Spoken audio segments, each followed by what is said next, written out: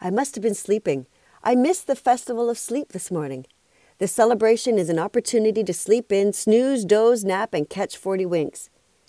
However, I did doze off and I did go to bed early last night, so I guess that I unknowingly celebrated it anyway.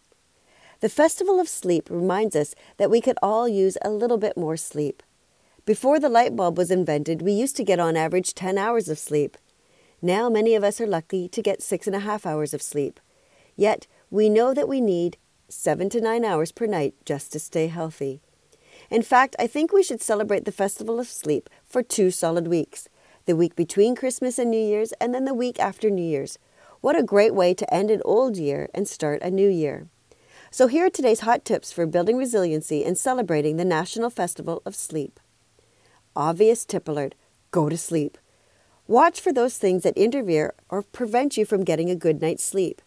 If you are like the majority, 65% of the population, who do not get the right kind or length of sleep, you need to find the right strategies to get a good night's sleep.